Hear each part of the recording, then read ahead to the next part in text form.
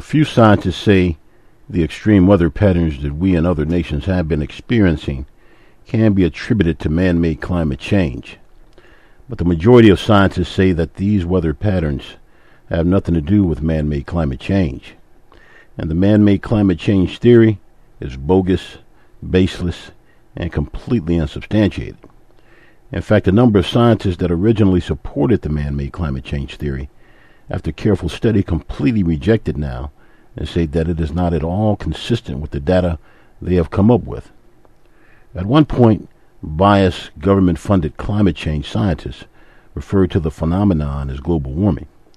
But after major flooding, snow, and cold snaps, they opted to change the name of the phenomenon to climate change because it covers the whole spectrum, because a warming globe was not conducive to major flooding, snow, and cold snaps in the eyes of many observers. So instead of calling the ever-changing weather conditions global warming, they changed it to climate change in an effort to cover their behinds, because this definition seems more reasonable and covers the whole spectrum. And if it is not man-made climate change, what is really behind the destructive weather events of epic proportions that we and other nations have been experiencing? God-made climate change? Yes. But man-made climate change? I don't think so. What we and other nations have been experiencing has nothing to do with man-made climate change. The truth of the matter is the Word of God has clearly outlined and prophesied that these destructive events would take place before the term scientist or meteorologist ever existed. I hope to make it clear to you today, which is clearly outlined by the Word of God, that the swiftly approaching wrath and judgment of God on our nation and other nations because of our manifold transgressions, which include legalizing abominable, filthy sexual perversions like homosexual and lesbian marriage and bisexuality, as well as the widespread practice of other very offensive sins, like the practice and promotion of black magic and sorcery and mass murder in the urban neighborhoods and communities, are the sources of all our weather-related issues, epidemics, and economic problems. Let's examine God's Word to find the truth about the source of all our problems. Today's audio is entitled Climate Change or Wrath of God. Which is it? This is a remake of an audio I did several years ago. This audio was recorded Thursday, January 23rd, 2014. The original audio was recorded around 2010. Let's begin by going to Leviticus chapter 26, verses 14 through 16. That's Leviticus chapter 26, verses 14 through 16. And this is essentially explaining the consequences for rebelling against God. God had already gone on, explained earlier, what the benefits and blessings would be if Israel followed God in terms of their obedience to his commandments and his statutes and his judgments. And when they did that, they were pretty much blessed abundantly. They defeated all of their enemies in battle. These wicked surrounding tribes and nations that came against them, they would always just crush them in battle. They had an abundance of food, just material blessings. They just had everything, perfect weather. So they were blessed abundantly in so many ways when they followed God's instructions. But when they rebelled against God, this is when all the problems started, and they eventually were destroyed as a nation. They were taken into captivity, and God brought all that about. Now, let me just start off by stating that the ancient Israel went into captivity, and the United States are the descendants of the 10 lost tribes of Israel. Ancient Israel actually went into captivity under the ancient nation of Assyria. And after they were released, they grew to form the United States and Great Britain primarily. And that didn't happen by chance. The fact that the United States is such a powerful and wealthy nation, the most powerful and wealthy nation on the face of the earth as it presently stands. But they're losing that power and prestige rapidly. But as it presently stands, they're pretty much still the most one of the most, if not the most powerful and wealthiest nation on the face of the earth. But that is changing swiftly. And this didn't happen by chance. That happened because of what God promised Abraham. God had actually promised Abraham that he would make of him a great nation, one great single nation, and a company of nations. And no two nations fulfill that prophecy like the United States and Great Britain. Great Britain at one point was a powerful company of nations. That is what made Britain so great, because it was a commonwealth of nations, comprised of several different nations. They were because they had colonized many nations, India, quite a few other nations. So that is what made them great. But as it presently stands, they're just Britain, comprised of just one nation. So they're no longer great.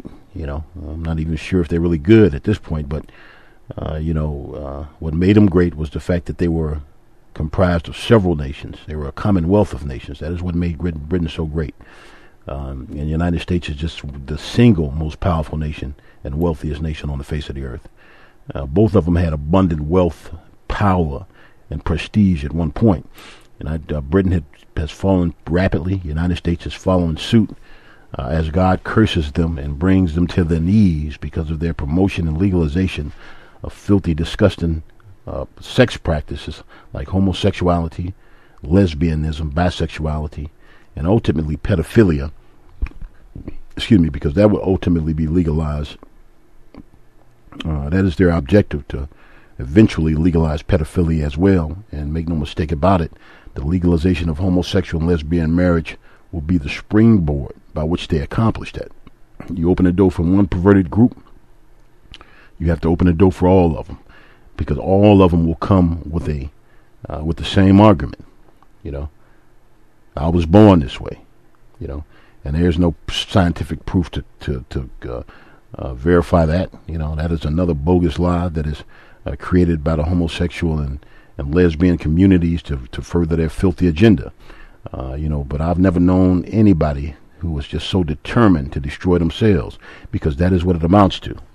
They're rushing head first into destruction on a spiritual and physical level. Make no mistake about that. But this particular audio is focusing on the physical destruction and the spiritual destruction in many respects of the United States because of their manifold transgressions. I hope to make it plain to you that the destructive weather patterns, droughts, wildfires, etc., are not and cannot be attributed to man-made climate change. That is a bogus theory in the eyes of the majority of climate scientists. But it can be attributed to the fierce, quickly approaching wrath of God on our nation and other nations because of our manifold transgressions, and that we support, promote, and legalize these filthy perversions, essentially thumbing our noses in God's face. And it baffles me, how a group of individuals are going to defy God on His own planet, because that is what it essentially amounts to. This is God's planet. This is not your planet. This is not my planet. This is God. Everything on this planet belongs to God. Everything in the universe belongs to God. You're disrespecting God on His own planet. You're telling God what you're not going to do on His own planet with the life that He's imparted to you. Your lives don't even belong to you. Your children don't belong to you. But you're going to defy the supreme authority who gave you all these things: life, food, water, sustenance, your children. God provides you with all these blessings. But you defy God. You're drinking His water. You breathing His air. You eating His food. You riding around in His cars that are created from His resources. Living in His houses that are created from His resources. You live in life that He imparted to you. All these things belong to God. That amounts to, and that can be compared to an individual who allows you to live in his home, but there's a certain set of rules that he's established. And he says, listen here, I've given you free reign over my house. You can eat all the food you want, drink all the water you want.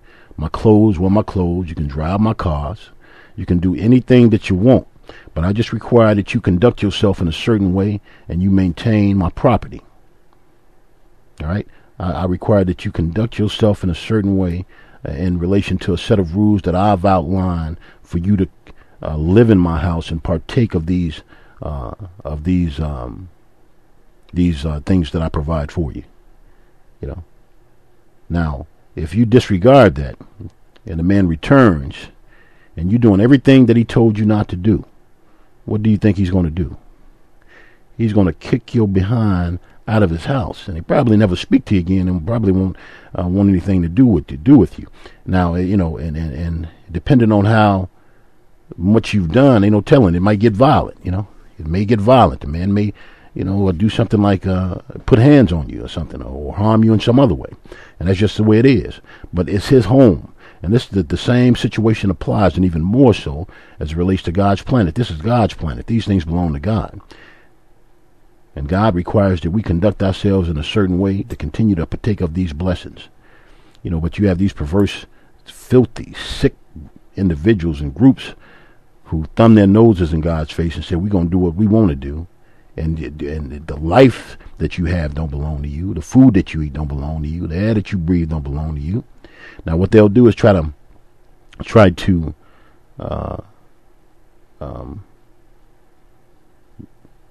doubt or defy the existence of God, because that puts them in a position where all their arguments are validated, as it relates to their behavior and everything else. Because you don't have a authoritative source that condemns the behavior, and that's what it amounts to. So do away with God, you do away with the authoritative source that condemns the behavior, and thereby justifying the behavior.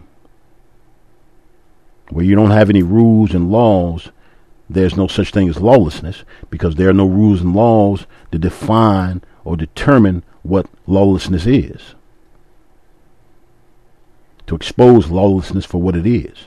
And that's what it amounts to. So they want to do away with the authoritative source, and in so doing, they justify their filthy behavior because there's no authoritative source that says that the behavior is wrong. So they try to deny the existence of God, but the Bible tells us in Psalms 43, 1-3, that the fool has said in his heart that there is no God. And he goes on to say that they are abominable, and they have done abominable works.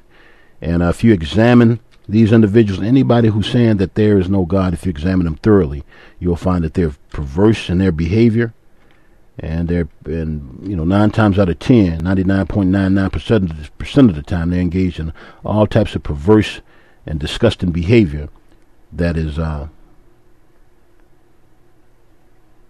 contrary to the Word of God. That's what it amounts to.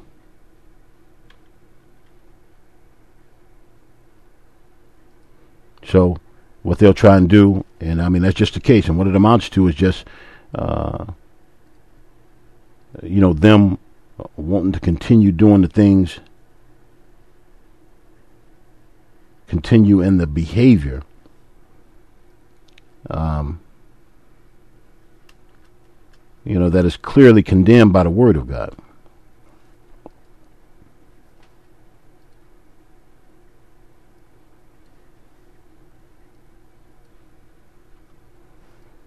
That's what it amounts to. So they do away with the word of God, and that's actually Psalms 53. Did I say 43?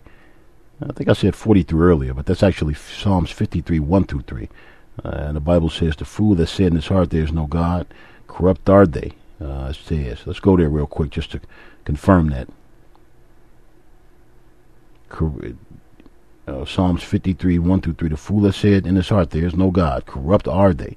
They have done abominable iniquity. There is none that doeth good.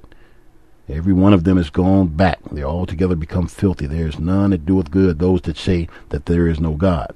Examining anybody who's saying that God does not exist, and you'll find that individual to be filthy and abominable and living in ways that are completely contrary to the Bible, or which defines what proper moral behavior is. That's what it amounts to. Now, let's continue to Leviticus 26, chapter 14, verses Leviticus chapter 26, verse 14 through 46. As it states here, but if you will not hearken unto me, and will not do all these commandments, and if ye shall despise my statutes, and if your soul shall abhor my judgments, so that ye will not do all my commandments, but that ye break my covenant, I will also do this unto you. I will even appoint over you terror, consumption, and the burning ague, and that shall consume the eyes and cause sorrow of heart. And ye shall sow your seed in vain, for your enemy shall eat it. And I will set my face against you, and ye shall be slain before your enemies. They that hate you shall reign over you, and ye shall flee when none pursueth you. And if ye will not yet for all this hearken unto me, then will I punish you 7 times more for your sins. I will break the pride of your power. I will make your heaven as iron, and your earth as brass. What is he talking about here? Your heaven is iron, and your earth is brass. He's just simply saying that no rain. The heavens will give no rain.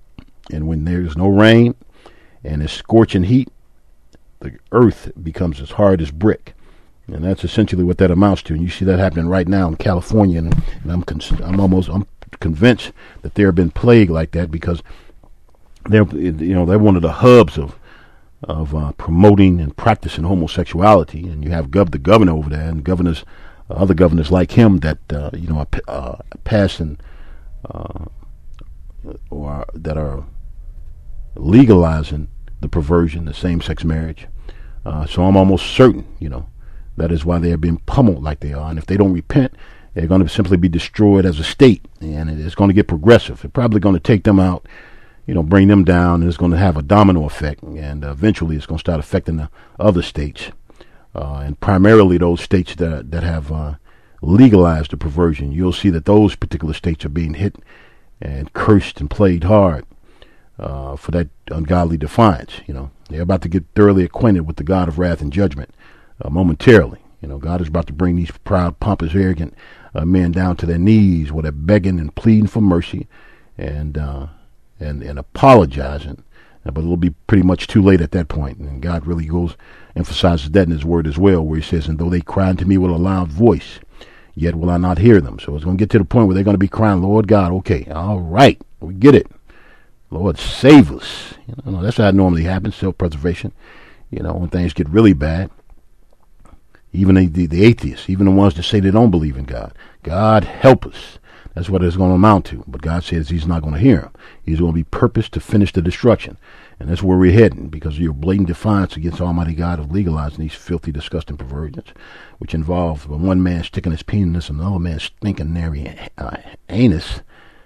hairy anus, or his mouth, or whatever orifice that you're sticking your penis in as it relates to another man. It's disgusting.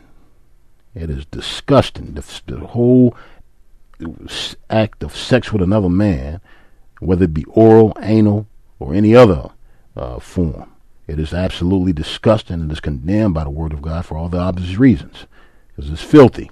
It involves swimming in fecal matter. Now, let's continue. As it states here, and your strength shall be spent in vain, for your land shall not yield her increase, neither shall the trees of the land yield their fruits.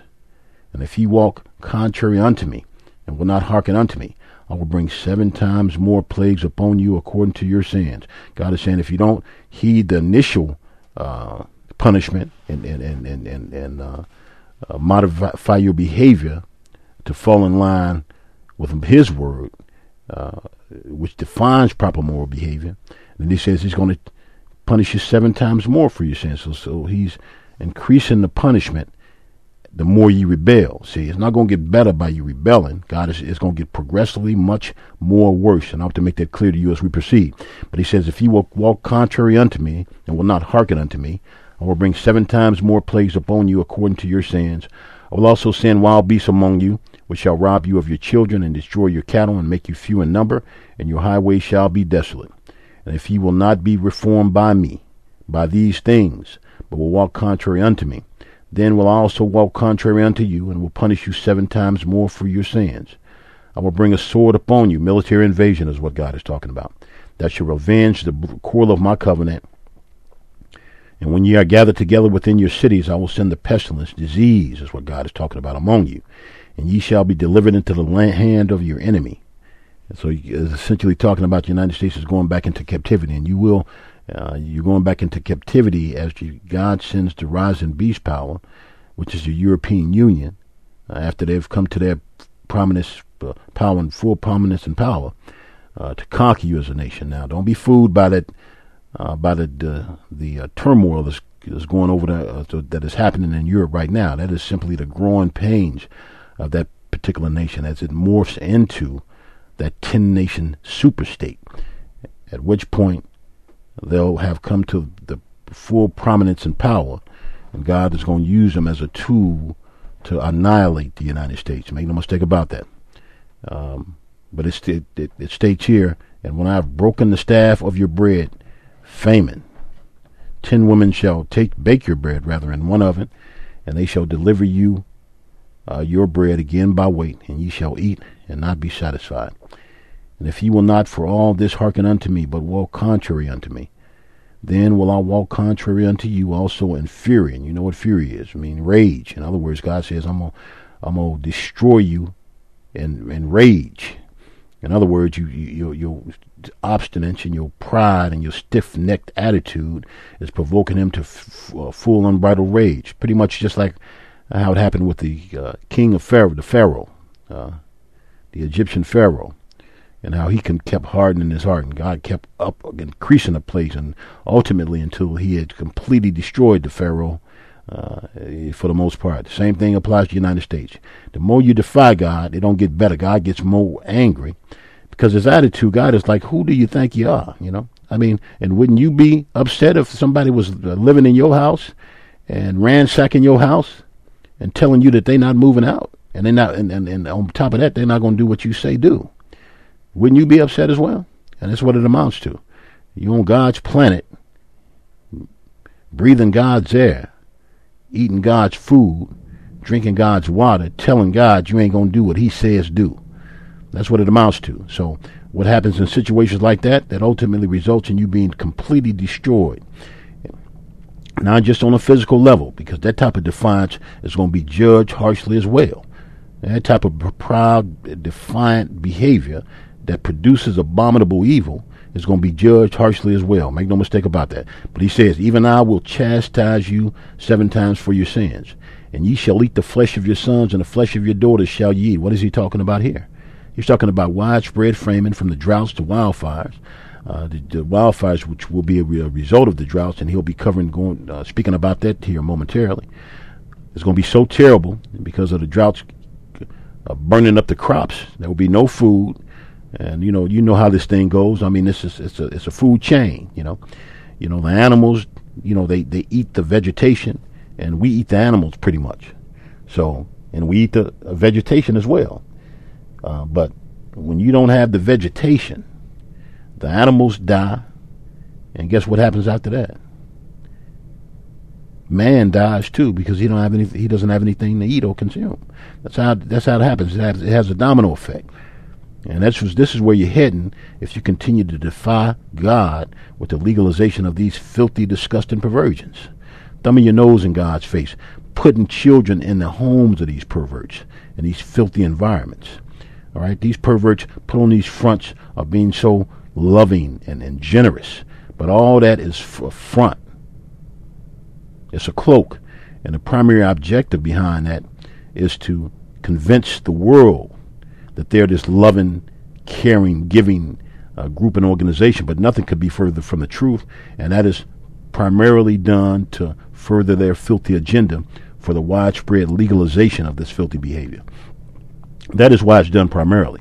That's why these celebrities like this, what's her name, Ellen, I don't know if I forgot her last name, but Ellen, I know that's her show, but she's on television quite giving and helping and this and that and the other, but the motivation behind it is evil. So the original act is evil in the eyes of God, and it's going to be judged as evil and punished as evil. Make no mistake about it, because the ultimate motivation behind it is to create a favorable view of the homosexual lifestyle, homosexuals and lesbians, to assist them in furthering their agenda for the widespread legalization and promotion of this filthy behavior. So that is the ultimate motivation behind all of it, and that is evil by nature in God's eyes.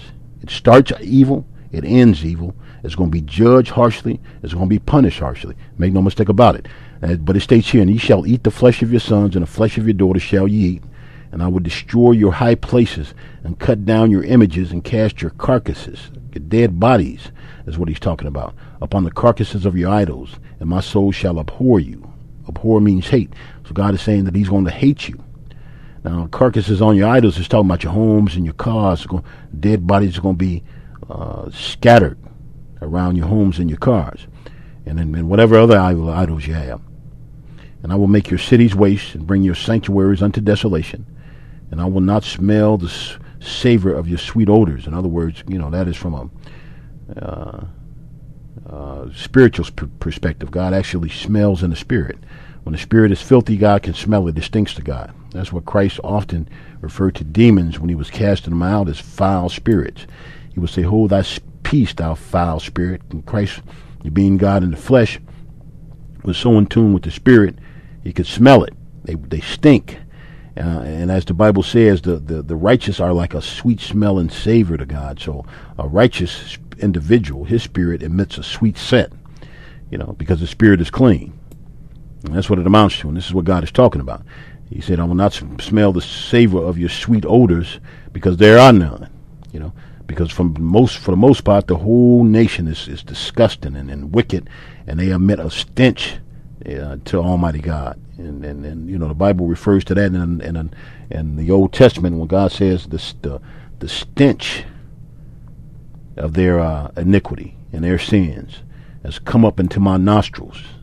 Because God smells in the spirit, he sees in the spirit, and he even hears in the spirit. God is spirit, the supreme spirit being. Let's continue. And he says, I will bring the land into desolation, and your enemies which dwell therein shall be astonished at it. In other words, when the European Union gets here and they see how run down, they're going to be just astonished at how run down and broken down the nation is. But primarily because of the plagues that God is going to be heaping on it. It's going to be something else. And, the destruction that they're going to heap on the nation in large part in terms of conquering the nation. And he goes on to say, I will scatter you among the heathen and will draw out a sword after you, military invasion. And your land shall be desolate and your cities waste. Nuclear annihilation is what he's talking about. Certainly that can be talking about Israel anciently. Anciently because, that never really happened anciently. That can only happen today, and this is really transitioning back to modern-day Israel. And you'll see a number of these verses transition, a switch in between ancient Israel and modern-day Israel. And I'll make that clear to you as we proceed. But he's actually talking about your cities being laid waste from nuclear annihilation. That's what happens to cities when nuclear bombs are dropped on them. They look, take a look at Hiroshima and Nagasaki after those atomic bombs were dropped on those cities. That's how cities are laid desolate. That's how cities are made waste by nuclear annihilation. And that's what he's talking about. Then shall the land enjoy her Sabbaths as long as it lies desolate, and ye be in your enemy's land. Even then shall the land rest and enjoy her Sabbaths. As long as it lie desolate, it shall rest, because it did not rest in your Sabbaths when ye dwelt upon it. And upon them that are left alive of you, I will send a faintness into their hearts in the lands of their enemies. So it's just emphasizing here that you're going back into captivity, just like you went into captivity at the hands of the ancient nation of Assyria. You're going into captivity under the modern nation of Assyria, which is Germany. And what you need to understand also is that God never refers to a nation by its modern day name. He refers to a nation from the tribe that nation sprang from. That's why Egypt is still referred to as Egypt, because that name never changed. But other nations like Israel, for instance, they've lost their national identity because they've gone into captivity and have been persecuted so bad and destroyed, punished so terribly. But he says, and I will send a faintness into their hearts in the lands of their enemies, and the sound of a shaken leaf shall chase them. And they shall flee as fleeing from a sword, and they shall fall when none pursueth. And they shall fall one upon another, as it were before sword, and when none pursueth. And ye shall have no power to stand before your enemies. And ye shall perish among the heathen, and the land of your enemies shall eat you up. It's just talking about you being persecuted terribly in the land of your enemies because you're going into captivity, namely into concentration camps, just like they had the Jews, the Nazis, and Nazi Germany had the Jews in concentration camps because The European Union rising to the pinnacle of power, for the most part, will be the rise of the Fourth Reich. Make no mistake about it. But you're going back into captivity, into concentration camps. You're gonna suffer just like the Jews suffered, pretty much, probably even worse, because this rise of this Reich is going to be even worse than the Third Reich. And they starved the Jews, they worked them to death, disease and all types of stuff was consuming them. The same thing is going to happen to you, and this is what he mentions here, is what he's emphasizing here in verse 39. And they that are left of you shall pine away in their iniquity in your enemies' lands. He's talking about you're going to waste away from disease, famine, and hardship and hard labor in your enemies' lands. That's what he's talking about. And also in the iniquities of their fathers shall they pine away with them, or waste away, wasting diseases, famine, you're starving to death, you're wasting away from disease as well, and that's what it amounts to. Those are the two primary things that make you pine away, make you waste away. No food and disease.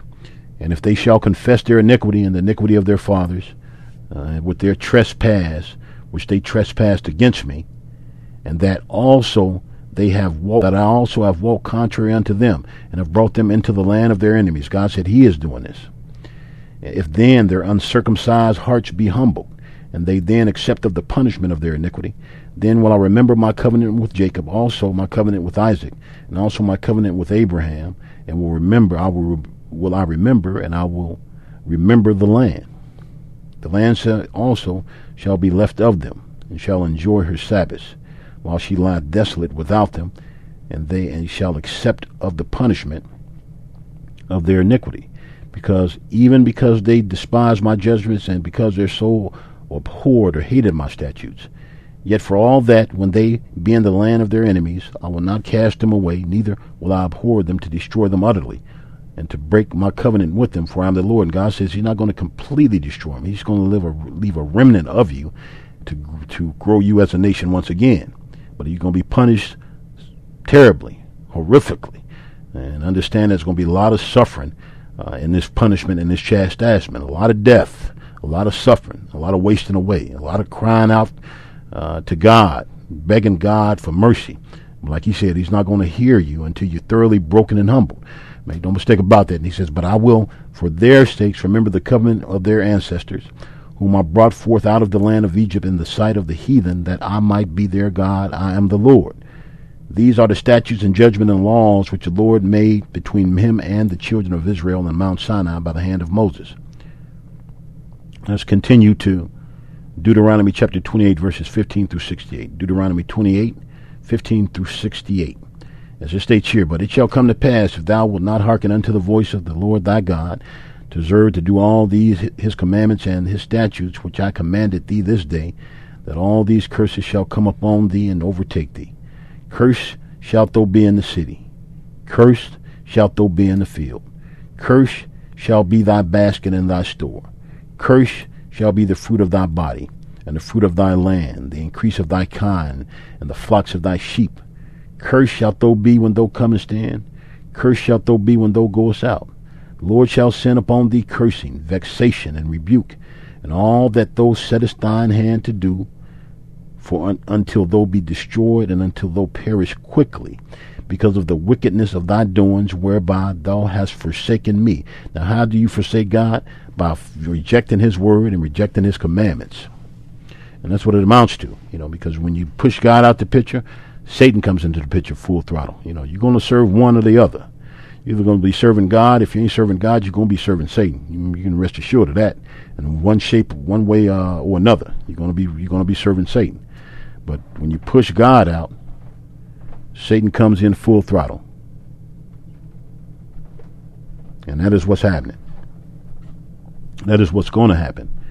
And these individuals are going to be so warped and twisted, not having any foundational moral guidelines to live by, because they rejected the true, moral guidelines, which is God's word and his instruction. Completely rejected that. Satan is going to come in and lead them, and it's going to be just a quagmire of wickedness, perversion, sickness, disease, anarchy, confusion, and ultimately death and destruction. Make no mistake about it. Let's continue. Verse 21. The Lord shall make the pestilence cleave unto thee. Cleave. That's disease. God says he's going to make the disease cleave unto you. You know what cleaves mean? Cleave means, I'm sure, that means that it holds on to you tight. So the diseases are going to be holding on to you tight and not letting go, until he have consumed thee or destroyed you from off the land, whether thou goest to possess it. The Lord shall smite thee with consumption and with a fever and with an inflammation and with an extreme burning. That sounds like some serious fever and diseases like flu and AIDS and more than likely there's going to be some other wasting diseases that are going to be introduced because of in conjunction with the man's rebellion, as these individuals become more sick and filthy in their sex practices, more abominable and perverse in their sex practices, bestiality and things of that nature. That probably be something that's being practiced for the most part, and will become pretty widespread as well. I mean, it happened anciently. It happened with other nations and tribes. It'll happen again. Make no mistake about that. When Satan comes in, and you allow Satan to lead you, ain't nothing off the table. You'll be inserting your penis in anything for the most part. Probably having sex with emus and giraffes and all types of stuff. When you allow yourself to be led by Satan, nothing is off the table in terms of perverse, twisted, ungodly behavior and sexual behavior. Make no mistake about that. So, that extreme burning and inflammation will consist of just wasting diseases like AIDS and other diseases that will probably be more fierce and destructive and consuming than AIDS itself. And he goes on with blasting, with mildew, and they shall pursue thee until you perish, or your enemies shall. And thy heaven that is over thy head shall be brass, and the earth that is under thee shall be iron.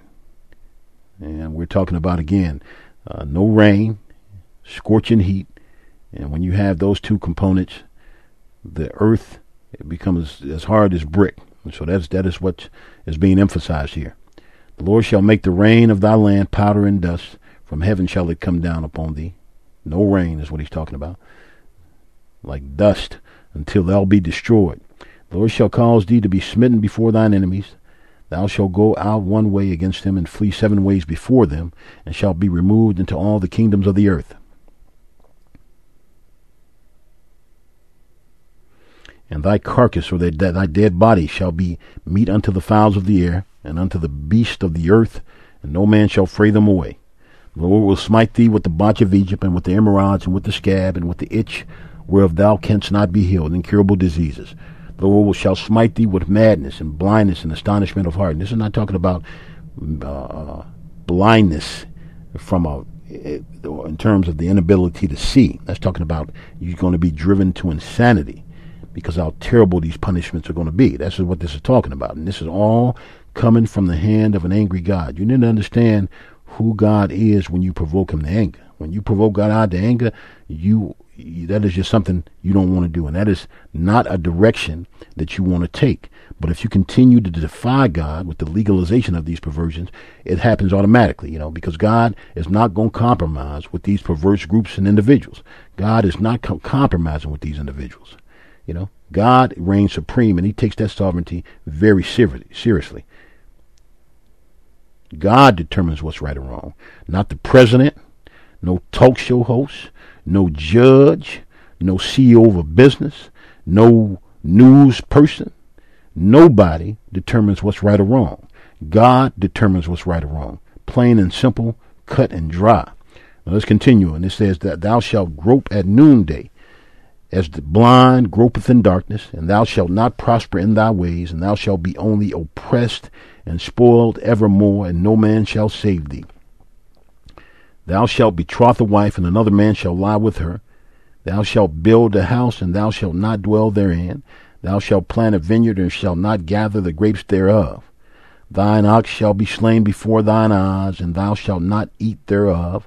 thine ass shall be violently taken away from before thy face. And let me clarify what that means, because homosexuals are sure to take that and run with it and make it seem like it's talking about a stinking hairy anus. Now, this is not talking about stinking hairy anus that's full of fecal matter. That is a term used to describe oxen and donkeys, for the most part. That's not talking about hairy, stinking anus. And homosexuals are sure to jump on that, and I'm sure they've already done it, and twist that to make it seem like it's talking about another man's stinking anus. I mean, what is so sad about that anyway? You want to take that stinking hairy anus, take it, and I would encourage you to violently take it. That's not talking about stinking hairy anus that's full of human excrement and fecal matter. It's talking about donkeys and oxen. That is a term used to describe those things for the most part. Now let's continue. It says, and thine ass shall be violently taken away from you, from before thy face, and shall not be restored to thee. Thy sheep shall be given unto thine enemies, and thou shalt have none to rescue them. So it's just speaking about your cattle is going to be taken from you. Those things that you eat and that you for sustenance. Thy sons and thy daughters shall be given unto another people, into captivity. That's what we're talking about here. You're going back into captivity, America. But this can all be averted. This is an easy fix. This is an easy fix. It can't be rectified by outlawing these filthy, ungodly perversions. That's how you get these things fixed, and to making a few other critical changes. That's how you fix this. The question is, what are you going to do about it? That's the question. What are you going to do about it? Because this is not going away, and it's not going to get better. It's going to get worse till you're destroyed. If you don't repent, you're going to die. It's as simple as that. There's no other way I can put it. If you continue to defy God with the legalization of these filthy and ungodly perversions, thumbing your nose in God's face and the nation as a whole supporting this filth, what you need to be doing is writing your senators and your congressmen and telling them that you want the filth outlawed. That's what you need to be doing. Not supporting it, because you are just as guilty as the perpetrators when you do that, and you're going to suffer the same punishment on a physical and spiritual level as the perpetrators. God's word is clear about that. He emphasizes that in Isaiah chapter 5, verses 5 through verses 20 through 25. Warn to them that call evil good and good evil, that put darkness for light and light for darkness, that put bitter for sweet and sweet for bitter. Warn to them that are wise in their own eyes and prudent in their own sight.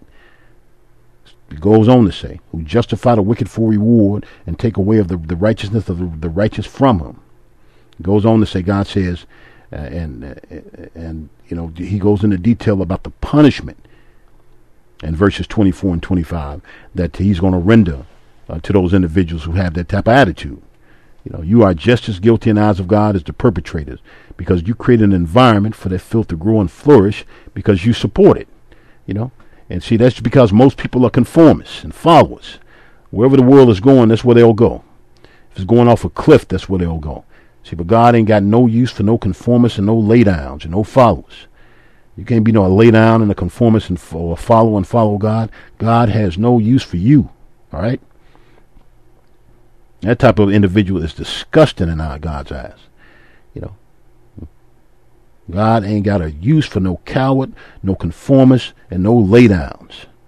Rest assured of that. Now, as it states here, and thy sons and thy daughters shall be given unto another people, and thine eyes shall look and fail with longing for them all the day long, and there shall be no might in thine hand to change the situation, is what they're talking about. So you're going to be seeing your daughters and your sons, wasting away, being abused, dying, but you're going to be powerless to do anything about it in these concentration camps, is what it's talking about, because that's where you're heading. You're going back into captivity under the Assyria, which is Germany today. And you're going back into concentration camps under the Fourth Reich. This is what this is talking about. And the fruit of thy land and all thy labors shall a nation which thou knowest not eat up, and thou shalt be only oppressed and crushed always, so that thou shalt be mad for the sight of thine eyes which thou shalt see. And that's not talking about angry. That's talking about driven to insanity because of all the suffering that you're seeing and powerless to change it. Your sons and your daughters dying right before your eyes. your loved ones wasting away right before your eyes. This is all coming on your head for defying God. The Lord shall smite thee in the knees and in the legs with a sore botch that cannot be healed, from the sole of thy foot unto the top of thy head.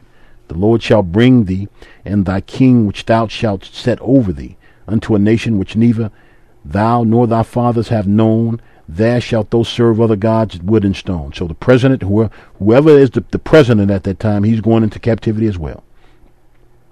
And I've covered, in a number of articles, about the present president and the direction that he's taking the nation in, And if you are the president at that time, you're going into captivity. Whoever the president is at that time, he may not be, but whoever the president is at that time, they're going into captivity as well. And you're going to suffer the same fate of wasting away in the concentration camps. And you'll probably be dealt with even more severely,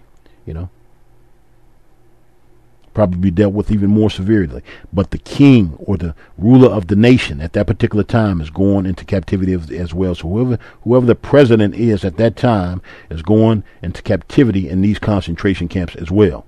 But it goes on to say, unto a nation neither thou nor thy fathers have known, and there shalt thou serve other gods, wood and stone. That's speaking about ancient Israel, but it applies to modern day Israel as well. And thou shalt become an astonishment and a proverb and a byword among all nations, whither the Lord shall lead thee. Thou shalt carry much seed out into the field, and shalt gather but a little in, for the locust shall consume it. And you see that in many cases, and all types of insects that are eating the crops and vegetation. What is it that particular beetle they call the boar beetle or something like that is boring into the trees, and it eats the trees from the inside out, so much so that they rot and they die, and they're like kindling for the wildfires. And so it's not just going to be locusts consuming, but locusts will be consuming as well. But there's going to be other insects consuming your crops and your vegetation as well. And thou plant, or your plant vineyard, you shall plant vineyards and dress them, but shalt neither drink of the wine nor gather the grapes, for the worms shall eat them. Yeah. These types of insects, different types of ravenous insects that eat the vineyards and the crops is what's being emphasized. And thou shalt have olive trees throughout all thy coasts, but thou shalt not anoint thyself with the oil, for thine olive shall cast his fruit. Thou shalt beget sons and daughters, but shalt not enjoy them, for they shall go into captivity, as I covered earlier. All thy trees and fruit of thy land shall the locust consume. The stranger that is within thee shall get above thee very high, and thou shalt come down very low. And you see that happening right now. English-speaking America, white America for the most part, are coming down. You're losing power because really you're following the ways of the heathen. Is how God refers to them, the heathen, or the ignorant is essentially what that amounts to. I remember, white America for the most part was just they was pretty much humble. They looked after their neighbors. They were really neighborly, just humble, a type of humble people. Focused on education and doing the right things. Really family oriented people. And that's what really made you strong as a nation. But now you've gotten away from that. Now you're listening to the rap music and you following the destructive music that has had such a terrible impact on the black race and other races. Now you following suit, and it's about to cost you dearly as well. That's part of the problem as well. While you're coming down, you're falling. But let me just emphasize that to deal treacherously with these people to maintain power is not how you maintain power, because if you do it that way, it'll probably increase the curses and expedite your fall. How you maintain power is heeding these warnings and doing what God says do. That's how you maintain power. To abuse other races and deal treacherously against those other races and peoples to maintain power is going to result in you going to expedite your fall, and it's going to result in harsher punishment when you do come down, because these people are going to hate you even more and persecute you because the way you persecuted them is what it amounts to. So that's not how you maintain power. You maintain power by doing what God says, getting back to the old way, living by a set of Bible-based morality and standards that dictate and determine proper moral behavior, which really contributed to you your rise as a powerful nation. The fact that you followed the precepts and statutes of God for the most part. Now, you didn't do it necessarily perfectly, and you tried to live by it for the most part. But in this present day and age, you're rejecting it entirely. You didn't live by it perfectly at that time, but you strove to live by a Bible-based morality for the most part. But now, in these end times, you completely reject God's authority and His word, and that is going to cost you terribly. Make no mistake about it. As it states here, the stranger that is within thee shall get above thee very high, and thou shalt come down very low. He shall lend to thee, and thou shalt not lend to him. He shall be the head, and thou shalt be the tail. Moreover, all these curses shall come upon thee, and shall pursue thee and overtake thee.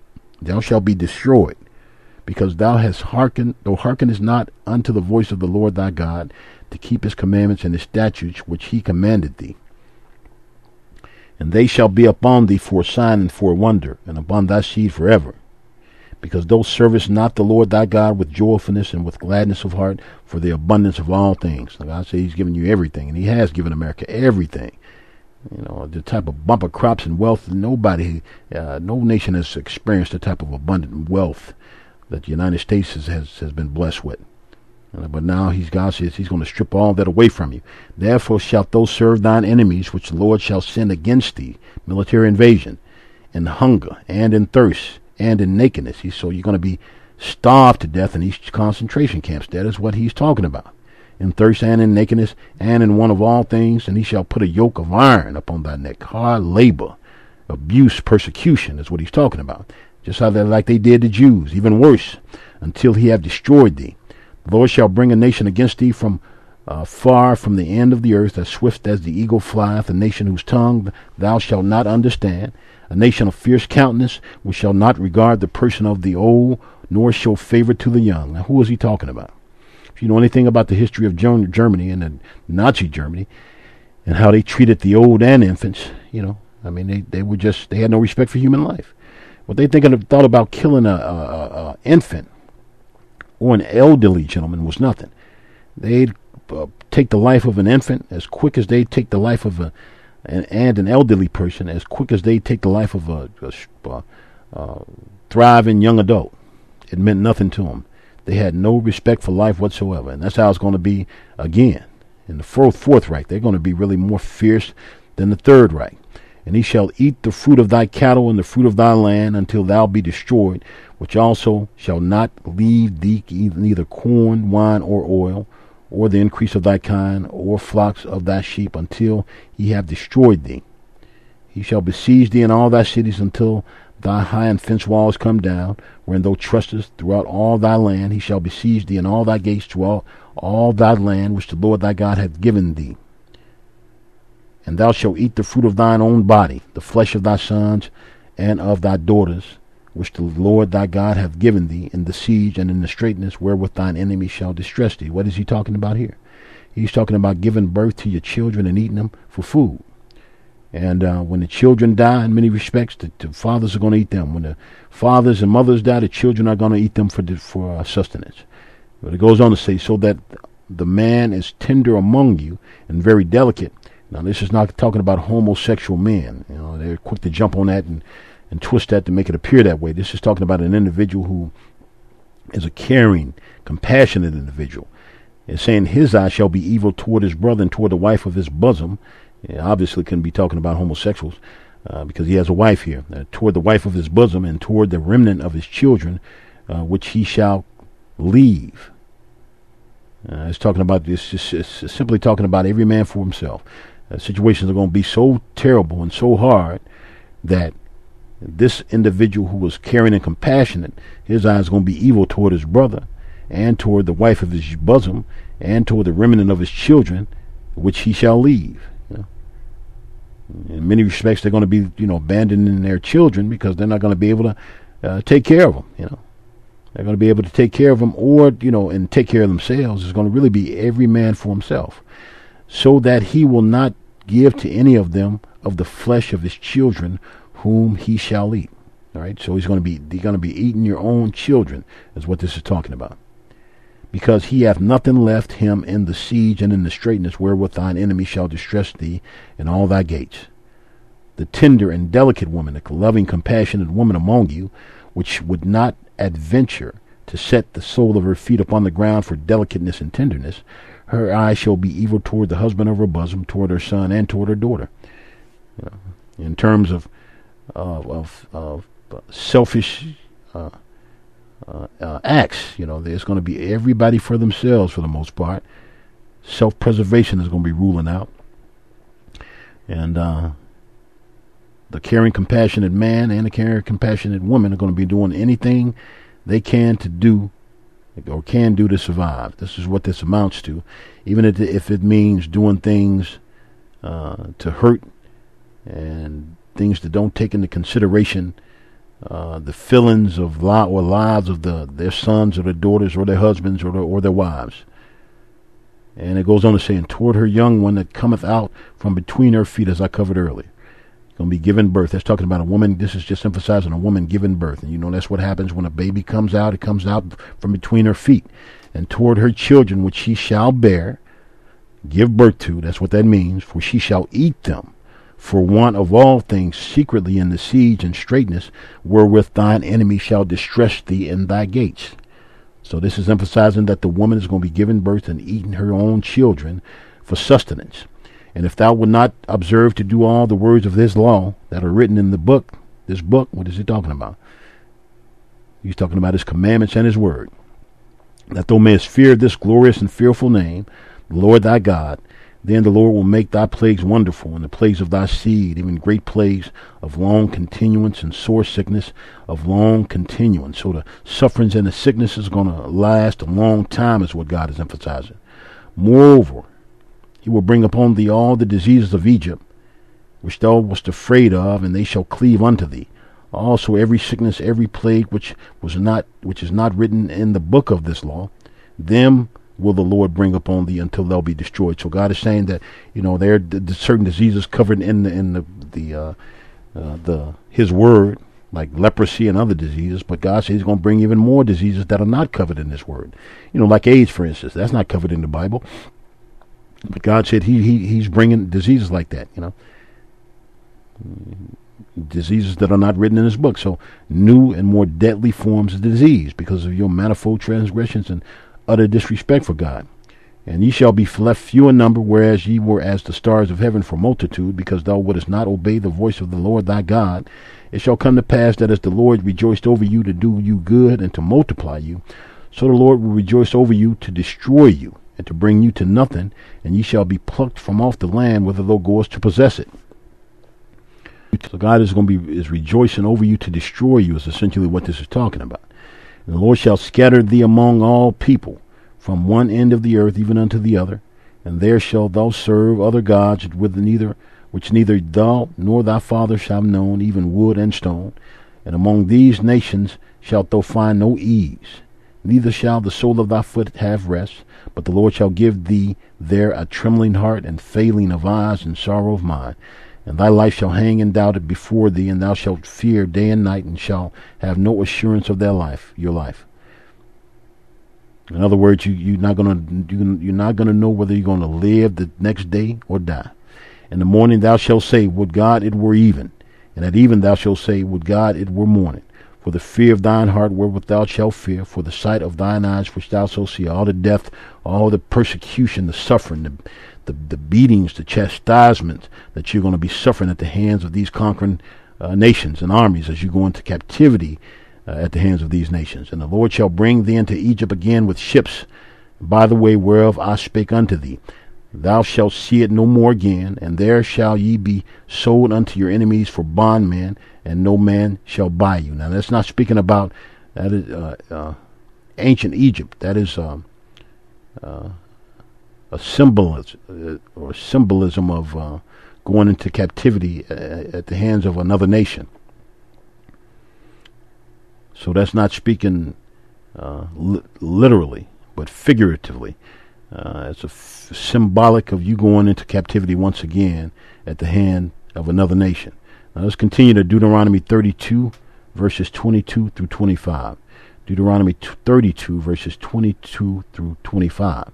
As it states here, for fires kindled in mine anger, and shall burn into the lowest hell, and shall consume the earth with her increase, and set on fire the foundations of the mountains. What is he talking about? Extreme drought, producing wildfires, and also nuclear annihilation. That's what he's talking about. These are the punishments, and all from the wrath of God. As he states here, for fires kindled in mine anger, shall burn unto the lowest hill, and shall consume the earth with their increase, and set on fire the foundations of the mountains. I will heap mischiefs upon them. I will spin mine arrows upon them. And he's emphasizing here heap mischiefs. He's just merely talking about, that is the term that God used to describe the punishments that he heaps on sinful peoples and nations. And that could be a number of things. Droughts, famine, pestilence, war, natural disasters like hurricanes, earthquakes, droughts, tornadic activity, flooding. God has so many tools at his disposal to punish wicked, ungodly men. And they shall be burnt with hunger and devoured with burning heat and with bitter destruction. What is that burning heat that he's talking about? Wildfires, drought, and nuclear annihilation. And with bitter destruction. I also will send the teeth of beasts upon them with the poison of serpents of the dust. What is he talking about, the teeth of beasts? Because of the extreme drought conditions, which are going to consume the habitations of these wild animals, and also consume their prey items for the most part, because these droughts are going to be destroying crops that the prey items rely on for sustenance, and those prey items of these carnivorous beasts are going to be dying off. So they're going to eat men and women and children for sustenance, and they're going to find that men, women, and children are easier to prey upon than these particular prey items. Number one, because these prey items are going to be scarce in number. Man, for the most part, will be more abundant than these particular prey items, but not really much more abundant. But they will be more abundant, and they'll be easier to kill, because it is much more difficult to try to hunt down a deer that runs 35, 40 miles an hour when you can hunt down a human being that is not as nearly as swift and is not as capable of getting away. It's going to be much easier to catch and kill human beings, and that is essentially what that means. And he goes on to say, I will also send the teeth of beasts upon them with the poison of serpents of the dust. The sword without and terror within shall destroy both the young man and the virgin, the suckling also with the man of gray hairs. The virgin and also the man with gray hairs. That is talking about babies and elderly gentlemen. I mean, that should be quite obvious. Now let's continue to Isaiah chapter 3, verse 24. Isaiah chapter 3, verse 24. And as it states, it shall come to pass that instead of a sweet smell there shall be stink, and instead of a girdle or rent, and instead of a well-set hair baldness, and instead of a stomacher girding of sackcloth, and burning instead of beauty. And what is he talking about here? Stink. Running water is going to be difficult to come by, so you're not going to be, you're not going to be able to perform proper hygiene. So individuals are going to be stinking. Women not being able to perform the proper hygiene. That she needs to perform, my goodness, so how bad that can get, and no running water and not having the toiletries either to perform the necessary hygienes that is necessary. So you're going to be, this is speaking about body odor, intense body odor. And instead of well-set hair baldness, what is that talking about? That is talking about the results of radiation poisoning from nuclear fallout. When a person is poisoned by radiation, all their hair falls out, and that is what it is talking about. Now, that's Isaiah chapter 3, verse 24. Let's go over that one more time. It shall come to pass that instead of a sweet smell, there shall be stink. Instead of a girdle, a rent. And instead of well-set hair, baldness. And instead of a stomacher, a girding of sackcloth, and burning instead of beauty.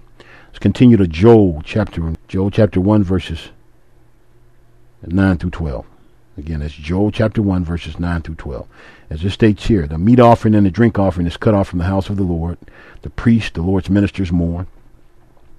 Even the Lord's ministers are going to be mourning. Why is that? Because some of them are not thundering these warning messages as they should. They're not speaking out against these abominable practices as they should, which God requires them to do. I don't know if it's from fear of reprisals or what, but God requires that we speak out against these ungodly perversions that are contributing to the fall of the nation. And when you don't do that, there's going to be a price that there's going to be exacted upon them as well. Now, another thing that a number of them are doing is telling people that there's going to be no consequences for evil behavior. In many respects, a number of these ministers are telling these people that, they won't be punished for their evil. But God's word clearly outlines that the ungodly, the wicked, and the hater of God are going to be destroyed on the physical and spiritual level. And for more information about that, you can listen to the audio entitled, Are You a Hater of God? On the site by The Truth Plain and Simple. Just go to www.thetruthplainandsimple. That's A-N, not A-N-D. Plain, The Truth Plain and Simple.info. Go to the audios or to the top of the site, to the Bible teaching site, and you can listen to that audio right from the site. And I go into more detail about that. But it goes on to say, the field is wasted, the land mourneth, for the corn is wasted. There is no corn. The wine is dried up, the oil languisheth. Be ye ashamed, O ye husbandmen, and howl, O ye vine dressers, for the wheat and for the barley, because the harvest of the field is perished. In other words, God says that your harvest, you're not going to yield anything. You're going to plant stuff, but it's not going to yield you anything. And if it does yield, the droughts and the extreme heat are going to burn it up. The vine is dried up, and that's essentially what it's talking about, extreme droughts. The fig tree languisheth, and the pomegranate tree, the palm tree also, and the apple tree. Even all the trees of the field are withered, because joy is withered away from the sons of men. Let's continue to Joel chapter 1, 14 through 20. 14 through 20. As it states here, sanctify ye a fast. Sanctify ye a fast. Call a solemn assembly. Gather the elders and all the inhabitants of the land into the house of the Lord your God, and cry unto the Lord. Alas, for the day of the Lord is at hand, as a destruction from the Almighty shall it come. Now that's speaking about the great and terrible day of the Lord. I'll be doing an audio going into more detail about that, and that's the time when God is going to pour out his wrath in full measure, not just on the United States, but this is speaking about the United States. These particular verses speaking about the United States primarily, and Great Britain, but this particular verse here, 15, is speaking about the world as a whole, and that is in reference to the great and terrible day of the Lord. And I'll be doing an audio. I've already done that audio several years ago, but I'll be redoing it, going into more detail about it. But as it states here in 16, is not the meat cut off, no meat before our eyes, yea, joy and gladness from the house of our God. Thy seed is rotten under their clods, the garners are laid waste, the barns are broken down, the corn is withered. How do the beasts groan? And you see that happening in California right now. The beasts are suffering and groaning. How do the beasts groan? The herds of cattle are perplexed, because they have no pasture. Yea, the flocks of sheep are made desolate. O Lord, to thee will I cry, for the fire hath devoured the pastures of the wilderness, and the flame hath burned all the trees of the field. Extreme drought conditions, wildfires, is what's being emphasized. The beasts of the field cry also unto thee, for the rivers of waters are dried up, and the fire hath devoured the pastures of the wilderness. Wildfires is what's being emphasized, and you'll see, begin to see those breaking out, not just in California, but in several states throughout the country, as the drought grips the United States pervasively. And you'll see that that wildfires won't be just a problem for California, but it's going to be a problem for several states throughout the United States. Now let's continue to Amos chapter 2, verses. If I'm not right, they won't happen. If I'm not right, these things won't happen. But I mean, you have to be seeing it yourself. If I post something on the site and see that it's going to happen, it happens. That is merely God letting you know that I'm his man, that God has anointed me to deliver this message, and for you to pay attention to the message, to the saving of your lives, your souls, and your nation. God is merely saying, listen to this man. This is my prophet. Listen to him. And he's backing that by doing everything that I say. Whatever I say, if I say that there's going to be a polar vortex, it happens. If I say droughts are going to strike the nation, it happens. You see it happening right before your eyes. And that is God letting you know that I am his anointed servant, sent and anointed and preordained and predestined to deliver this message, to the savings of your lives, your souls, and your nation. To the saving of your lives, your souls, and your nation, if you heed the message. Now let's continue again to Amos 2:11-12. And I raised up your sons for prophets, and of your young men for Nazarites.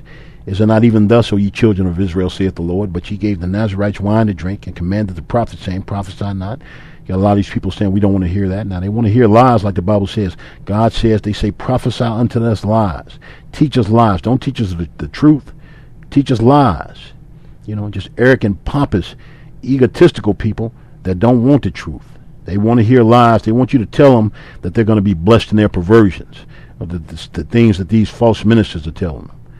God is going to bless you. Your blessing is on the way. No matter what you do, no matter how you rebel against God and defy God, God loves you and he's going to bless you. But the Bible says, they say peace, peace, when there is no peace. And the sword reacheth unto the soul. The sword is coming, is what God is saying. But these lying false ministers are telling you peace, and it's on the way. And what is happening in California, the nation as a whole, as it's plagued by destructive weather events because of your blatant defiance of Almighty God. God raises up prophets in the end times always to warn you before he crushes you. That's how God operates. He always raises up individuals to warn you before he crushes you. What individual is telling you these things and they're happening like the way as it relates to the way I'm telling you and the things are happening? Who else is doing that? When I say it's going to happen, it happens. And that's not me doing it. That's God doing it. And that's God's power. And that's God saying, this is my man. This is my servant. And I've raised them up to warn you that you might heed the message so I won't have to destroy you. I say it's going to be a polar vortex. It happens. I say droughts are going to plague the nation. They plague the nation. I say floods are going to plague the nation. They plague the nation. I know who I am. You may not know, but I know. And I've been appointed and anointed to deliver this message to save you. I'm not here to hurt you. I'm here to help you, to warn you, in hopes that you may heed the message so you may live. Because if you don't heed the message, you will die. Now let's continue to Amos chapter 3, verses 11-12.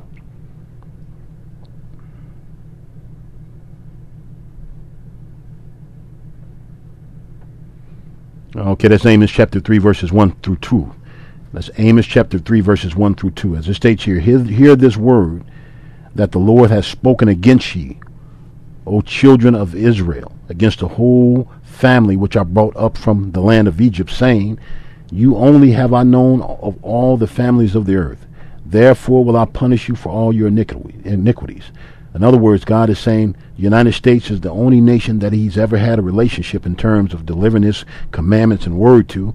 They were the only ones who really knew him on an intimate spiritual level, but they've rejected him and despised him and rejected his way. And because of that, God says he's going to punish you, because that's like a slap in the face. God bless you abundantly, but you repay him by sinning against him abominably. He's blessed you abundantly, but you repay that loyalty and that love by sinning against him in abominable ways. And there's going to be a hefty price to pay because of that. Now let's continue to Amos 3, verses 11-12. Therefore thus saith the Lord God, an adversary there shall be even around about the land, and shall bring down thy strength from thee, and thy palaces shall be spoiled. Thus saith thy high places, what that is emphasizing. Thus saith the Lord, as the shepherd taketh out of the mouth of a lion 2 legs or a piece of an ear, so shall the children of Israel be taken out that dwell in Samaria, in the corner of a bed, and in Damascus, in a couch. And that's just speaking about how horrible it's going to be.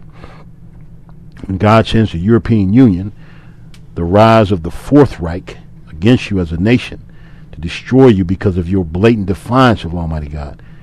The outcome and how horrible it's going to be is simply saying you're going to be torn into pieces. That is what that is emphasizing. Let's go to Amos chapter 3, verse 15. That's Amos chapter 3, verse 15. As it states here, and I will smite the winter house with the summer house. Now this is transitioning back to modern day Israel. The house of ivory shall perish, and the great houses shall be an end, or shall have an end, saith the Lord. Now, certainly he's not talking about ancient Israel, because there were no summer and winter houses in ancient Israel. This is talking about modern day Israel, because it is such an expansive nation. It'll be warm in one sector of the nation. You have your summer homes, say for instance, like in California, for instance, where it's hot year round, and you'll have your winter homes in Colorado or Minnesota. And this is what God is talking about. He's saying that he's going to destroy both the summer homes and the winter homes, for the wealthy. That is primarily talking about the wealthy individuals who have a lot of money and have summer homes and winter homes. Gets cold in one area, they go to another area where they have a home in a warmer area. This is what this is talking about. Now let's continue to Amos chapter 4, verse 11 through 12. Amos chapter 4, verse 11 through 12. I have overthrown some of you as God overthrew Sodom and Gomorrah, and you were as a firebrand plucked out of the burning. Yet have ye not returned unto me, saith the Lord. Therefore thus will I do unto thee, O Israel, and because I will do this unto thee, prepare to meet thy God, O Israel. Now God is talking about he's just going to destroy you like he destroyed Sodom and Gomorrah, because of their wickedness, the same filthy practices that the United States is practicing for the most part. And that's emphasized, I think that's in Isaiah chapter 3, verses 9 through 12, where it says that he views the United States for the most part and Israel as Sodom and Gomorrah, no different.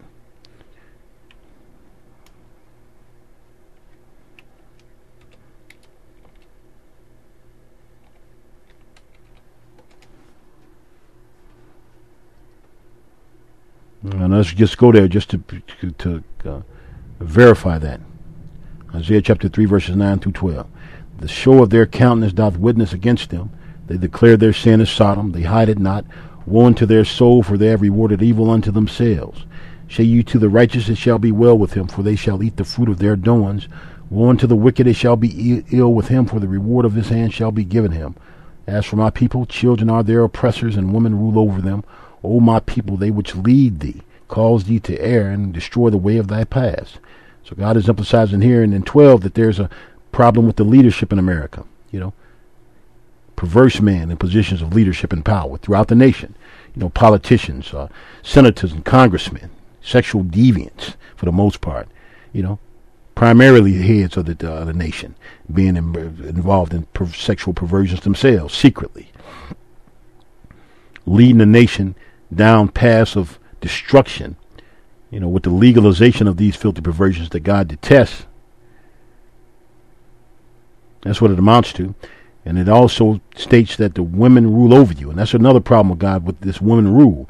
I remember I heard a woman say women will do it better. You must, you just sound like a fool for the most part. It was never a woman's position to have rulership over a man in any way, shape, or form. And how you, a number of them say, well, women are smart. That is ridiculous. How are you going to be smarter than the thing that you came from? You created from man. Or wiser. Woman is not wiser or smarter than man. God understood that. That's why he decreed that man should be the head. Because he knew that man was smarter, more stable, wiser, stronger than women. That's why God decreed that. He knew what he was doing. If woman was wiser than man, God would have given her the rulership over man. But God gave man rulership over woman for a reason. There's a reason behind that. You can make no mistake about that. But he goes on to say, and children oppress you in addition to that. And how true is that? These youngsters,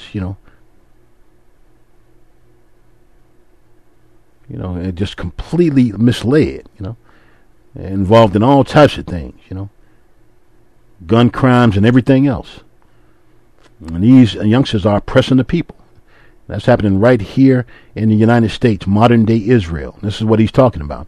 Women are ruling over you, children are oppressing you, and those that lead thee Individuals in positions of leadership are leading you down paths of destruction with the legalization of these filthy, ungodly perversions.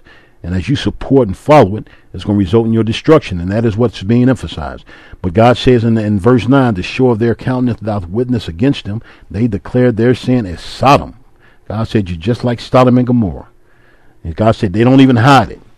He goes on to say, woe unto their soul. Woe. And like I've covered in previous audios, anytime you hear the term woe associated with any sin or rebellion, there is something horrible and terrible on its way.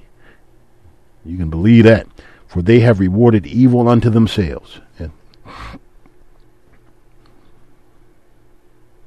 let's continue to Amos chapter 4, verse 6 through 9. As it states here, and I also have given you cleanness of teeth in all your cities. How can you have clean teeth when you don't have any food? Teeth are real clean when you don't have any food to eat. That's what he's talking about, famine and want of bread, which is further emphasized here. In all your places, yet have ye not returned unto me. And also I have withholden the rain from you, when there were yet 3 months till the harvest, and I caused it to rain upon one city, and caused it not to rain upon another. One piece was rained upon, and the piece whereupon it rained not withered. So God is saying that he's causing it to rain on one city and not on another. And you see that happening right now in many respects. Some cities is being rained on and some are not. They're speaking about modern day Israel. And it goes on to say, so 2 or 3 cities wandered unto one city to drink water. You see that in many respects. California, for instance, rationing water. Eventually they're going to have to go to other places to get water. This is what this is talking about. So 2 or 3 cities wandered unto one city to drink water, but they were not satisfied. Yet have ye not returned unto me, saith the Lord. I have smitten you with blasting and mildew. When your gardens and your vineyards and your fig trees and your olive trees increased, the palmer worm devoured them. Yet ye have not returned unto me, saith the Lord. God is saying he's smiting your crops with drought and heat, and smiting them with insects that devour them, those crops. And he said, you still haven't returned unto me. God is making it plain that he is bringing these plagues upon you. This is not climate change, man-made climate change. This is the wrath of God, and it is clearly outlined by the word of God here.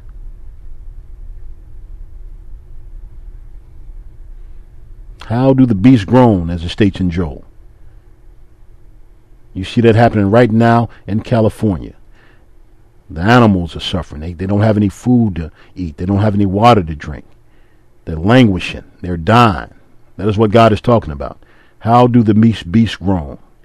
They're suffering because they don't have any food to drink. They don't have any water to eat because of the droughts, the extreme drought conditions, burning up their crops, drying up their water. And it's going to have a domino effect to where it begins to affect humanity and human beings in this nation as a whole. You understand that? If they don't eat, we don't eat, because if they don't eat, they die and we die, because we eat them for sustenance. That's going to lead to widespread famine. So much so that you're going to have to eat your own sons and daughters when they die for sustenance. This is where all this is heading, and it can all be rectified. This is an easy fix.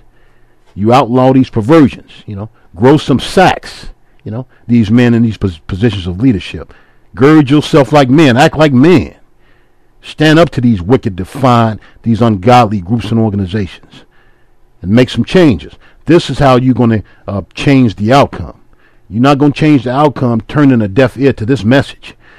You turn a deaf ear to this message, you will die. But if you heed the message, your situation will change for the better. These droughts will cease. These destructive weather patterns will cease. And I'm speaking to these individuals in positions of leadership. Gird yourself like men. Stand up to these ungodly groups and organizations. Work aggressively behind the scenes in every facet and respect the change, the direction, the moral direction that this nation is heading. And you do that to the saving of your lives and to the saving of your sons and daughters, to the saving of the lives of your sons and daughters as well. This is going to impact the lives of your sons and daughters and your lives as well. Nobody's going to be spared. You're going to be witnessing your sons and daughters die and pine away. This is where we're heading. This is how God destroys when provoked to anger. Make no mistake about that. Now let's continue to Amos chapter 7, verse 17. Amos chapter 7, verse 17. Therefore thus saith the Lord, thy wife shall be an harlot in the city, and thy sons and thy daughters shall fall by the sword, and thy land shall be divided by line, and thou shalt die in a polluted land, and Israel shall surely go into captivity forth of his land. You're going back into captivity, America. This is what this is talking about. At the hands of the Fourth Reich. The final resurrection of the Holy Roman Empire. The reemergence of the Third Reich, however you want to look at it. The European Union coming to prominence and power, fulfilling its destiny, and them being used as a tool by Almighty God to crush you, to chastise you severely. Make no mistake about it. First famine from drought conditions, disease, and war. And you know war produces that as well. And death, the death from the drought and famine, mass death, that results in disease because of the unsanitary conditions. Dead bodies just rotting out in the open. This is where we're heading. This is where we're heading. And you see it beginning right now in states like California, with these individuals in positions of power. They that lead thee cause thee to err, O Israel, and destroy the way of thy paths. These followers in positions of leadership. It don't mean you're a leader because you're in a position of leadership. That's a whole different set of circumstances. That requires a whole different level of character. Moral, Bible-based character. It don't make you a leader because you're in a position of leadership. There's several individuals, several followers in positions of leadership throughout this nation. And that's part of the problem. And let's continue to Amos chapter 9, verses 1 through 5. Amos chapter 9, verses 1 through 5. As it states here, and I saw the Lord standing upon the altar, and he said, smite the lintel of the door, that the posts may shake, and cut them in the head, all of them. And I will slay the last of them with the sword. He that fleeth of them shall not flee away. He that escapeth of them shall not be delivered. In other words, God said you're going to flee, but you ain't going to be able to escape. You try to escape, but you're not going to be saved. Though they dig into hell, thence shall mine hand take them. Though they climb up to heaven, thence will I bring them down. And though they hide themselves in the top of Carmel, I will search and take them out thence. Though they be hid from my sight in the bottom of the sea, thence will I command the serpent, and he shall bite them. Though they go into captivity before their enemies, thence will I command the sword, and it shall slay them.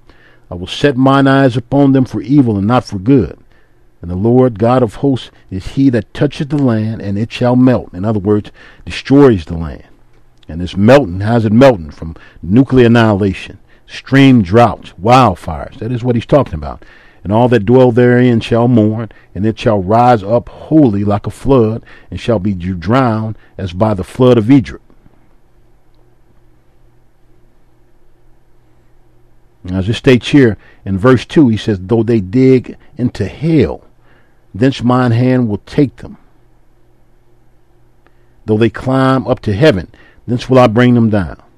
God said it don't matter where you go to hide, he's coming to get you, to destroy you. Now, this is how God destroys when you provoke God to anger. It takes God forever to get angry. But when you provoke him to anger, you're in a terrible predicament. And nothing, for the most part, will stay his hand. Not even the servants crying out to God, asking them to spare. Because, God had proven that in instances with Jeremiah and Moses, for instance, God told Jeremiah, don't pray for this people any longer for me, because I'm not going to hear you. They had gotten so filthy and evil that God was purposed to complete the destruction, and this is where we're heading as a nation. God told Jeremiah, don't pray for me. You're wasting your time praying to me for these people. Don't pray to me for these people. Excuse me, that's what I meant. Don't pray to me for these people, because I'm not going to hear you. And he told Moses, God told Moses, say, leave me alone. I'm going to destroy it, because they had frustrated God so much. God told Moses, leave me alone. I'm going to destroy them, and I'm going to raise up another people. And Moses said, well, God, if you did that and destroyed them, all the surrounding nations are going to be mocking, saying you brought them out of Egypt to destroy them. So God stayed his hand. God knew what he was doing. He knew God. He knew Moses was going to intercede. God didn't really want to destroy him anyway, but then Moses would intercede, and Moses did. And God heard Moses. God is a merciful God. He really don't want to bring the destruction upon you, but if you continue to defy God, you will be destroyed. This is not a game. And I've been appointed to deliver this message. That's why God allowed this to happen with these homosexuals and these sexual deviants slandering my name, and it ain't gonna be in the beginning. But when I begin to really evaluate the situation, I understood why God allowed it to happen, because He knew what I would do. He knew laying down for these sexual deviants and these haters of God was not an option for me. They were actually trying to force me to conform to their lifestyle in many respects, denying me work in a lot of respects. But nothing they did, threats and things of that nature, like they were putting fear in me. That was just laughable. That part, that was absolutely laughable. I've never feared a real man. I'm not fearing a feminine man who takes penis up in his anus. That's ridiculous. That's laughable. I don't have no fear, no man. I fear God. I do fear God. And I'll walk among you without any fear. You don't scare me. And that's what you need to understand. You need to let that term and that statement resonate. You don't strike no fear in me. And that's what you need to understand. And that's why God raised me up for that purpose. He knew the laying down was not an option. He knew I was not going to be fearful. And you lit the fire when you start spreading these lies, falsely accusing me, engaging in this behavior. And this is when this is what motivated, and this is what really got this whole thing started. But God meant for it to happen that way, because I was preordained to speak out against this ungodly perversion, because nobody else is doing it. You're certainly not these false ministers. They're supporting it and promoting the filth, and it's going to cost them. They're going to pay for that. And not even the true servants of God and ministers of God were speaking out against it as they should be speaking out against it. God raised me up for that purpose, and He allowed it to happen because He knew it would anger me. He knew I couldn't fight, because that was contrary to His word.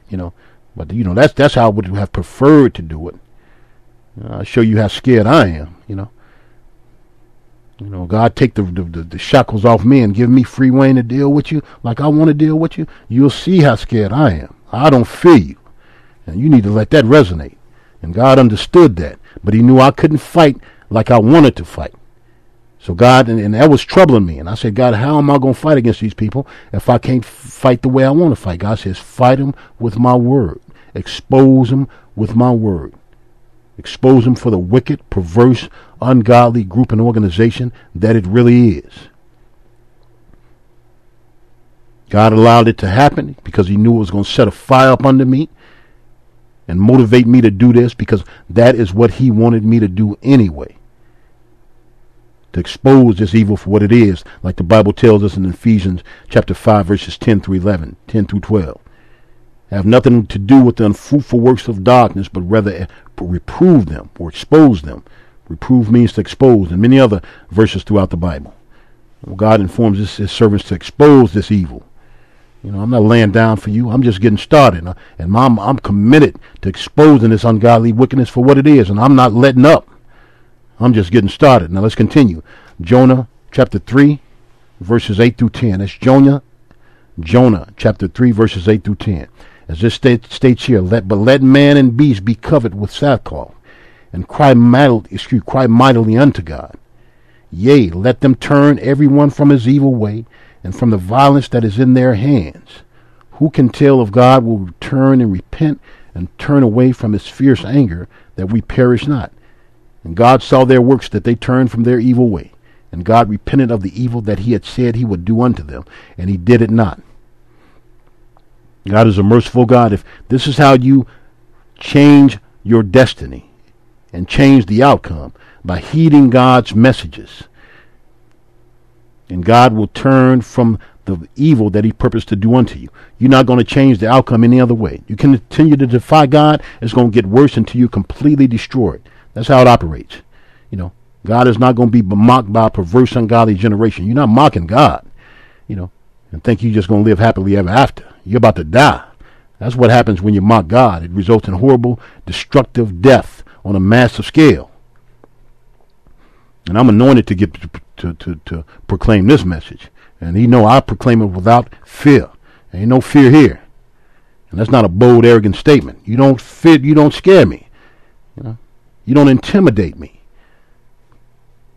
Ain't nothing you can do to intimidate me or to change this. God understood that, and that's why he raised me up for that purpose. I'm anointed to do this. I'm a God's anointed servant. I understand it, and you'll find it out. He'll make it plain to you as time progresses. He'll make it as plain to you as the nose on your face that I'm his preordained servant to proclaim this message. I'm not concerned about man. I don't fear man. Nothing you can do unto me. I understand that nothing's going to happen to me unless God allows it. I'm not going anywhere until it's my time to depart from this earth. And ain't nothing you can do to change that. No threats, nothing you can do to change that. If God has not purposed for me to go anywhere, I'm not going anywhere. And if God does allow it, warn to you. Warn to you, not me. You harm an anointed servant of God, God goes ballistic. Make no mistake about that. You're talking about turn up. You harm a servant of God that God has given instruction to proclaim a message, and you harm that servant, it's really about to get turned up, as you say. You're going to know what that turn up really means. Death on a massive scale. You harm a servant of God, and God is going to destroy and take lives in the tens of millions. That's a promise. Now let's continue. It's Jonah chapter 3, verses 8 through 10. Let's go over that one more time. But let man and beast be covered with sackcloth and cry mightily unto God. Yea, let them turn every one from his evil way, and from the violence that is in their hands. And who can tell if God will turn and repent and turn away from his fierce anger, that we perish not? In other words, if you repent, God won't do what he says he's going to do, and you won't die. And God saw their works, that they turned from their evil way. And God repented of the evil that he said he would do unto them, and he did it not. Now, this is in reference to the ancient nation of Nineveh. God sent Jonah with a message. They repented, and God repented of the evil, that he had purposed to do unto them. They were probably one of the only nations that heeded God's prophets. All other nations, for the most part, rejected the message, and they were eventually destroyed. Jonah and the nation of Nineveh, was probably one of the only nations that heeded God's message. Very few others did, I'm sure. But one of the only nations that heeded the warning, and because of that, they were spared. Now, you turn from the wickedness with the legalization of these filthy, ungodly perversions, and God will stay his hand. But if you defy God with the continuing promoting and legalizing this filth, putting children in the homes of these perverts so they can prey on these children, these individuals are driven and consumed by lust, and they put on these acts of being so giving and so loving and so compassionate, but it's an act to further that agenda for the widespread legalization of the filthy, ungodly perversions. Then they bring children into those environments and pervert them, by brainwashing them. Mass indoctrination of children. First, legalization of gay marriage, then mass gay adoption, and then mass indoctrination of children by perverting these children in those perverse environments that masquerade as loving home environments. And then ultimately the legalization of pedophilia. And of course, child molestation won't be illegal because pedophilia will then be legalized. So the sexual molestation of these children won't be considered a crime These children that are already in these perverse home environments won't be considered a crime, so they can have free will to do with to these children what they want to do. That's what it amounts to, and this is where it's heading. And but they're going to be destroyed on a physical and spiritual level, horribly. You're not getting away with any of that. They think they're getting away with it, and they falsely convince themselves that what they do is right in God's eyes. But they're fools. They're blind fools, and that's what that perversion does. It completely blinds you and makes you stupid. That's what those perversions do.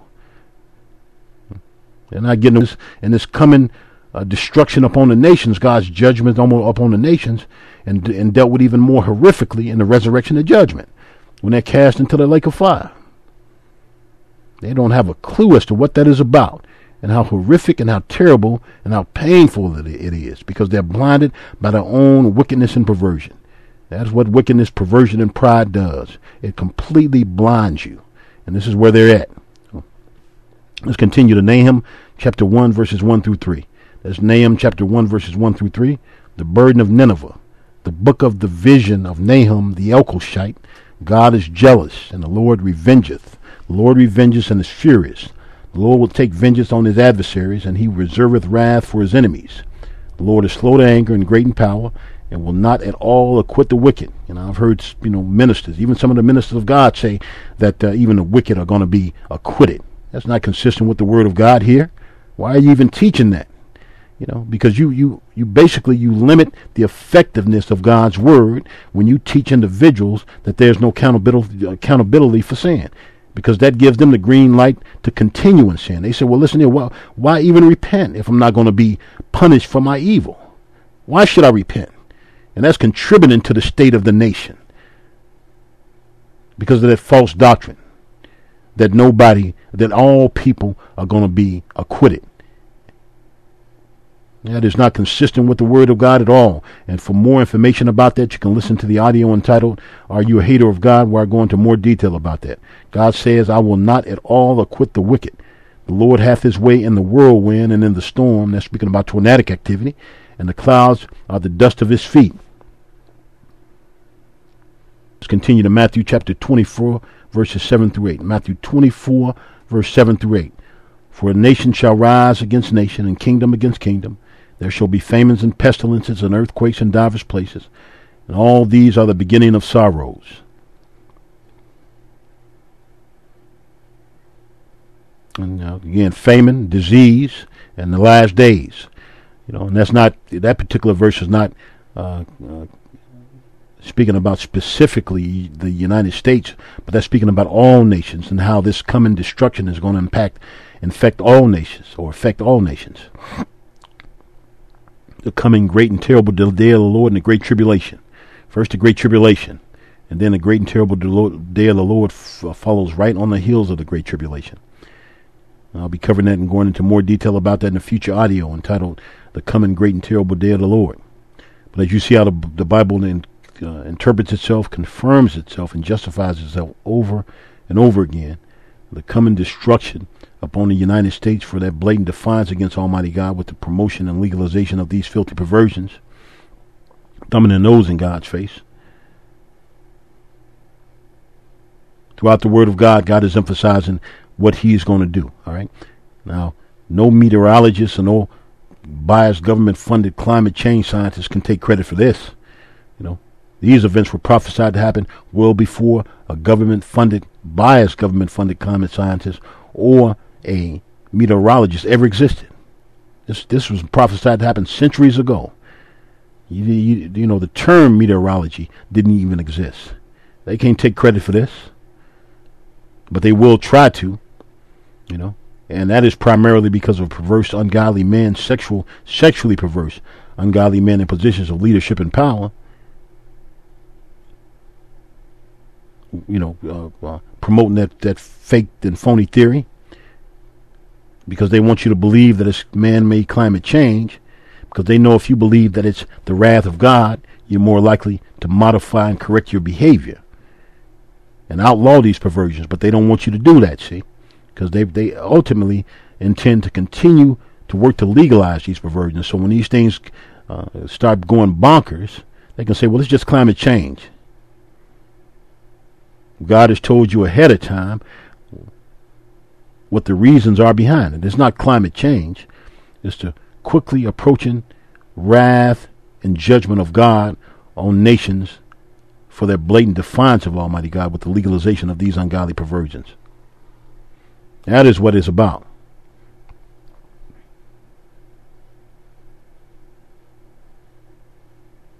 You see, as the Bible interprets itself and confirms itself, justifies itself,